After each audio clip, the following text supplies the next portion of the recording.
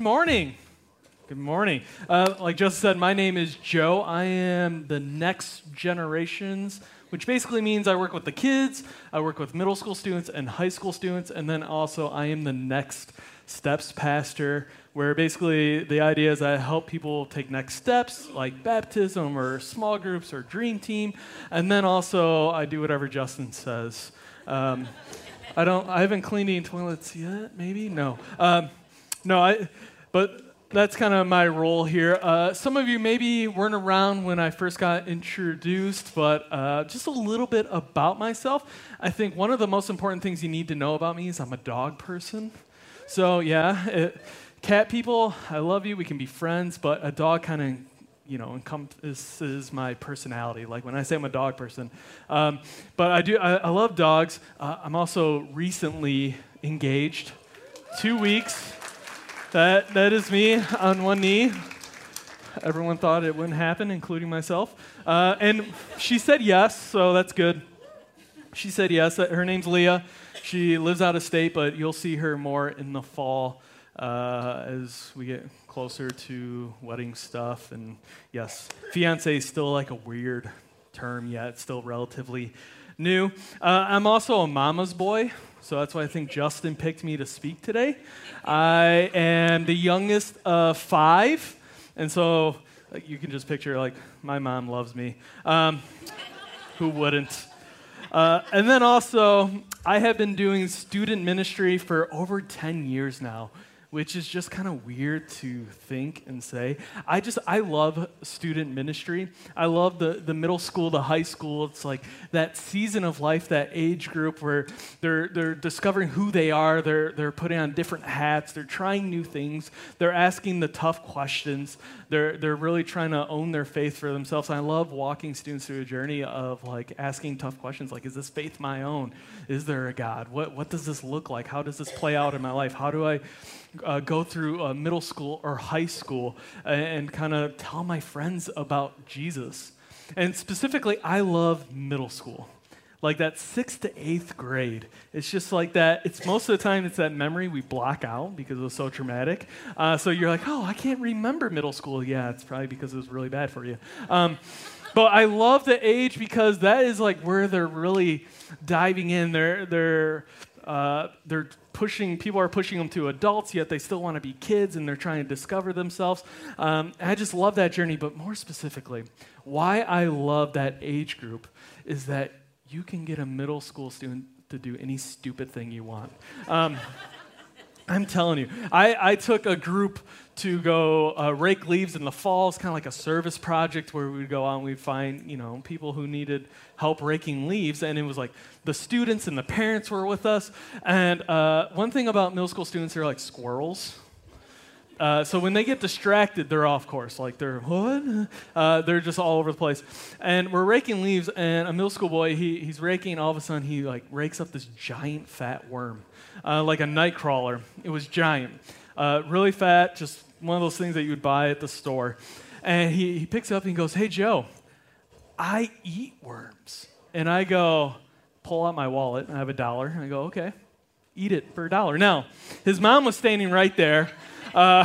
Preface that, I don't just dare kids to eat random things. But the mom was standing there, and she looked at me. Okay, so this is my favorite part. He didn't like wash it off or anything. He's like, kind of rubs it, and like rubs it in his jeans, and it's fat. He takes it and he sticks it in his mouth, and he's like, and then he pulls it out. And then he tears it in half and goes, it's too big. And then he proceeds to eat it. Yes. It was, and I gave him $1. Yep. Today, I want everyone to have an attitude like this. I want everyone to have an attitude like this. Now, I'm not going to make you eat a worm, but I do have goldfish. And no, I'm not going to make you eat goldfish at all, but I'm sure there's a student out there that would for $1. I need a volunteer. I kind of pre-picked a volunteer. Jeremiah, come on up. Where's Justin, my helper? Jeremiah, come on over here. Justin's going to set some stuff up. I need you to take your shoes off and socks off. Thanks. Go ahead, do that. I got a gift card for you. So here's the goal. You just got to cross over the tarp. Okay? You're going to walk across the tarp blindfolded. Okay? So you're going to take off shoes, socks, because we're going to put goldfish on the tarp. Oh, that's great. So come on over. You got the blindfold? Yeah. Okay. So make sure it's on. We're going to take this hat off. Is that okay? Okay. Yeah. It's okay. Hat here is fine. All right. Can you see? Because if he doesn't make it all the way across, you don't get the gift card. Let me see. There we go. Oh, yep. There we go. All right. So we're going to put some gold. They're a little squirmy, aren't they? Sorry. We're going to put the goldfish out. All right, Jeremiah, you need to listen to every word I say because I don't want any of these fish to die. Okay? It would be very embarrassing for me and you. But you just got to make it across. Justin, just kind of... Keep moving around. Oh, it's okay. All right. There's a lot more than I thought. Okay, you ready? You're going to take your left foot and go about 20 centimeters forward. Actually, no. Centimeters? I don't know. 20. Let's do 5 inches forward. I meant your left. That is my left. Oh, go ahead. Go. Actually, wait. Do you want me to do my right? Do your left. Just a little forward. Yep. Right here? Yeah. Up a little further. That's good. Just be careful. No, go ahead. Go down. Oh. No. Just all you gotta do is listen to my instructions. I'll get you across the tarp. All right, left foot. Just gotta go ahead. Go. It's okay. Maybe you can push him out of the way. Like if you feel it, just kind of nudge it out of the way. You want to go the other foot? Go to the right foot. Okay. Oh, okay. All right. You're actually really close to one, so you're going to have to go more to the right. With what foot? Either foot, really, because you're almost off the tarp. All right.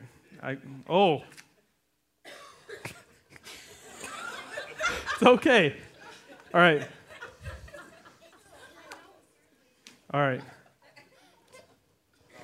Make sure you put your heels down. No. Why? All right. Take your right foot, swing it around. Like that way? Yes. Wait, which way am I going? That way or this way? Go the way that it doesn't matter. Yeah. Because you said to go across. I'm trying. There's goldfish all around on the tarp, Jeremiah. I don't know what the. Okay, just step forward. Yes. Just put your foot down. You got to commit. Commit. It's wet, dude. It's because the water. Commit. You got. Oh. All right. Are we good? All right. Take your blindfold off. There you go. Give it up for Jerry. Here you go, bud. Hey, thanks for being a good sport about that. It's like a fun youth group game that we play. Yeah, trick the kids. It's so much fun. But today we're going to do a talk about faith. And it's a little bit different. We're going to be talking about a faith that's active and moving. We're going to be talking about a faith where it's more than just something that we think, but it's something that is moving in us. Today, I just want to start off with the definition of faith. It's very simple. Faith is complete trust in someone or something. Faith is something that I believe all of us practice every single day. I know I practice it. I love Taco Bell.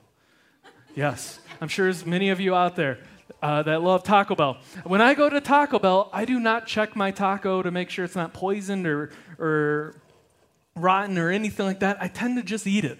I have a lot of faith that Taco Bell is making my tacos correctly. Now, that's a silly example, but when we start breaking down this idea of faith, of having trust in someone or something, I believe we all do it every single day with our kids, our spouses, our friends. We even have faith in material objects that even fail, like computers or systems or cars or things that we own. The concept of faith is something we all practice, and it's not new to us. I think even being Mother's Day, it takes a lot of faith to be a mother. It takes a ton of faith. We know it's good. We know it's something maybe you want. Like we know it's going to bring joy, but still scary. It's still unknown. You don't know exactly how it's going to unfold and going to play out. It takes a ton of faith. And I believe when it comes to our faith in God, sometimes it's like this goldfish game. And now, to be honest, it would have been easier to stand still, to not trust me. It would have been easier to rip off the blindfold. It would have been easier to not play like all of you. Like, it's the easy thing to do. But when it comes to our faith, it's sometimes like walking blindfolded on a tarp full of goldfish, hoping we don't step on one, hoping that the person guiding us, that we can trust them, is going to put us in a good situation. And this is because taking a step of faith is hard. Like, oh yeah, taking a step of faith is hard. I think we're only really comfortable taking steps of faith when we know what the outcome is going to be. Like, for example, when I go to the gym and when I diet, like, I don't have faith I'm going to lose weight. Like, that's my hope. Like, that's what I know is going to happen. If I do this, like, it's a formula. That's not faith. And a lot of times when it comes to God, that's the way that we interact with God. The way that we take a step of faith is that we want to know the outcome. We want to know the guarantee, how it's going to play out. But that's not how God works. I mean, the things that God wants us to do aren't easy, and when we really just want easy things to take steps of faith towards. I mean, God wants, he's like, hey, listen, love your enemy. Yes, the person that hates you, maybe he's even trying to harm you, I want you to show love. God says, put me first. Yes, even in a world where it's so easy to get caught up in everything and get caught up in even good things that aren't like sinful, like work, our spouses, our education, our kids, our possessions. But he goes, hey, put me first above all those things. God's like, give money, even when you don't feel like you have enough. Also, I want you to give it, first fruits before you know if you have enough for the end of the month. He goes, hey, see your neighbor? See the person you go to school with? Serve them sacrificially and expect nothing in return. Like the things that God wants and asks of us are hard. The ways that we can take steps of faith are hard. They're not easy. But I think we get to a point in our faith where we convince ourselves it's okay not to take any more steps of faith. And we're really good at it too. And what ends up happening is that we stay the same. Maybe we talk to the same people every week, every church. We kind of go through this routine that never really changes. We come to church, we sit in the same seats, we listen to a nice talk, and then we go home and maybe we don't see change that we desire in our hearts that we want to see. We don't see the family change that we desire in our hearts that we want to see. And I believe most of us have been caught in that routine at some point or another. If there's one thing I want you to know today, it is this. When it comes to faith, Jesus is always calling us to more, never less. Jesus is always calling us to more, never less. When we look at the Bible and we read the stories and we dive into these biblical characters and we go, wow, like look at those, how much faith they had to be able to do what they did. And then we start to get challenged to go, this is the same things God's calling us to. That's the type of faith God is calling us to. One of my favorite passages that kind of helps me remind me of this truth is in Proverbs. It's Proverbs 3, 5 through 6. It says, trust in the Lord with all your heart and lean not on your own understanding. In all your ways submit to him and he will make your path straight. This is the type of faith that is being asked of us. This is what God wants us to do. But so often we shy away because of fears, worry, stress in our life. And we convince ourselves that it's okay. Now, I love Scripture because Scripture has the one meaning that it's trying to get across, but the way that it can be applied is endless to our lives. So my question is, what does it look like for you? What does it look like for you to trust in the Lord with all your heart? What does it look like to lean not on your own understanding? What does it look like in all ways to submit to Him? One thing that we see in common when we look at biblical characters and we see they took this verse literally. We look at Abraham. We see Abraham was called, go, leave the country that you know, all your families, leave them and go, and I'll make you into a great nation. He got up and went. We see Moses and his willingness to go up against Pharaoh. We see David going up against 9-foot Goliath. We see Daniel and his willingness to only eat fruits and vegetables instead of the king's food. We see Isaiah, Ezekiel, and other prophets that spoke out against kings and rulers and authorities and to give them truth. The disciples in their young age dropping everything to follow Jesus. We see people bringing the dead, sick, and dying to Jesus in faith for that they would be healed. We see Paul reaching nations outside of Israel with the hope of Jesus. This is a common theme that we see. It's such a simple one, too. That Jesus is always calling us to more. He's calling us to take that next step. And he loves us where we're at in life. But he's going, hey, I got more for you. I'm not content where you are. I got more for you.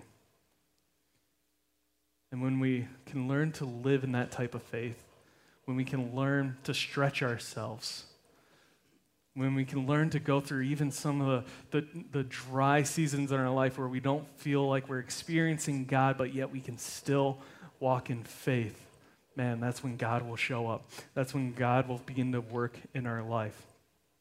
So I got a couple points to kind of wrap up this talk. The first one is that to be able to trust the Lord and take a step of faith, we need to know Him. To be able to trust the Lord and take a step of faith, we need to know Him. I want to look at Philippians 3:8. It says this. It's one of those verses that you'll find in like a bathroom or something like that. It says, more than that, I count all things to be a loss in view of the surpassing value of knowing Christ Jesus my Lord, for whom I've suffered the loss of all things and count them but rubbish, so that I may gain Christ. Now, Paul, when he was writing this, it's a very famous verse, but there's one thing I want to highlight.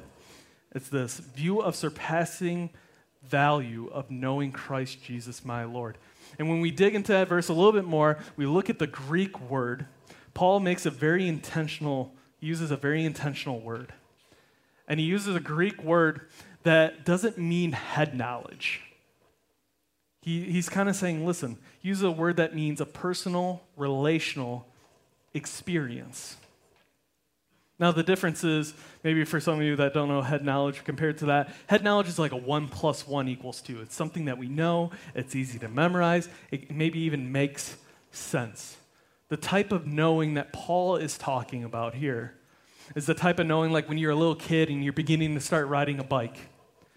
And your mom or your dad it's a summer day and they're out there and they bought you your first two-wheelers and you don't have training wheels on and they're there and they're helping you, they're guiding you, they're holding the back seat. And you know that when you're trying to learn and you're a little kid that mom or dad is there to catch you. You know they're there to keep you safe. That's the type of knowledge that Paul is talking about. You see, the more that we get to know Jesus, the more that we can trust Him. And the more that we trust Him, the more we can take steps of faith. And the second thing I want to kind of point out is this. We need to look, don't wait, for ways to take steps of faith.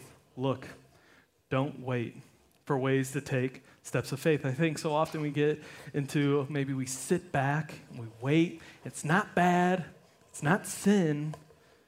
But God has called us to more. And we wonder why we aren't experiencing Jesus. We wonder why we might not be experiencing some of the promises that He says in the Bible. And we just kind of sit back and we wait. But my encouragement to you is that we need to take an active approach. We need to look for ways to bless others. We need to look for ways to offer forgiveness. Look for ways to love others. Look for times to get away and get in rhythm. We join a small group even though it feels uncomfortable and weird and we don't know the people. It's not comfortable. It's not our thing. It's not our norm. But we take that step of faith. We give stuff up in our life because we know it's getting in the way of our relationship with God. See, God is calling more. But ultimately, we need to know him. We need to know that he's going to be there to catch us when we fall, when we're scared, even in times when we feel like he's not there. That's what faith is all about. And imagine if our church kind of took this rally, took Proverbs 3, 5 through 6, literally like so many other people have, and lived it out. And we were able to take those steps of faith. I guarantee you this, your life would look different, your families would be transformed, and your community would look different. So this is what I'm going to do. I'm just going to say a simple prayer. And maybe it's a time for you to ask God to help you grow your faith. So I'm just going to ask everyone close their eyes, bow their head. I'm just going to say a simple prayer. And if you need to say something to Jesus right now, go ahead and do that in the quietness of your heart. Jesus, thank you for loving us. Thank you for being there to catch us. Thank you for even the opportunity to know you. Lord, I pray that we would all take those steps of faith that are transforming. And Lord, I pray that you would just speak to our hearts, speak to us where we can live the Proverbs 3 intentionally, where we can live it out literally in our life. I pray for everyone in this room that needs help in their faith, that you would give it to them, that you would give them peace and just clearly speak to them. In Jesus' name, amen.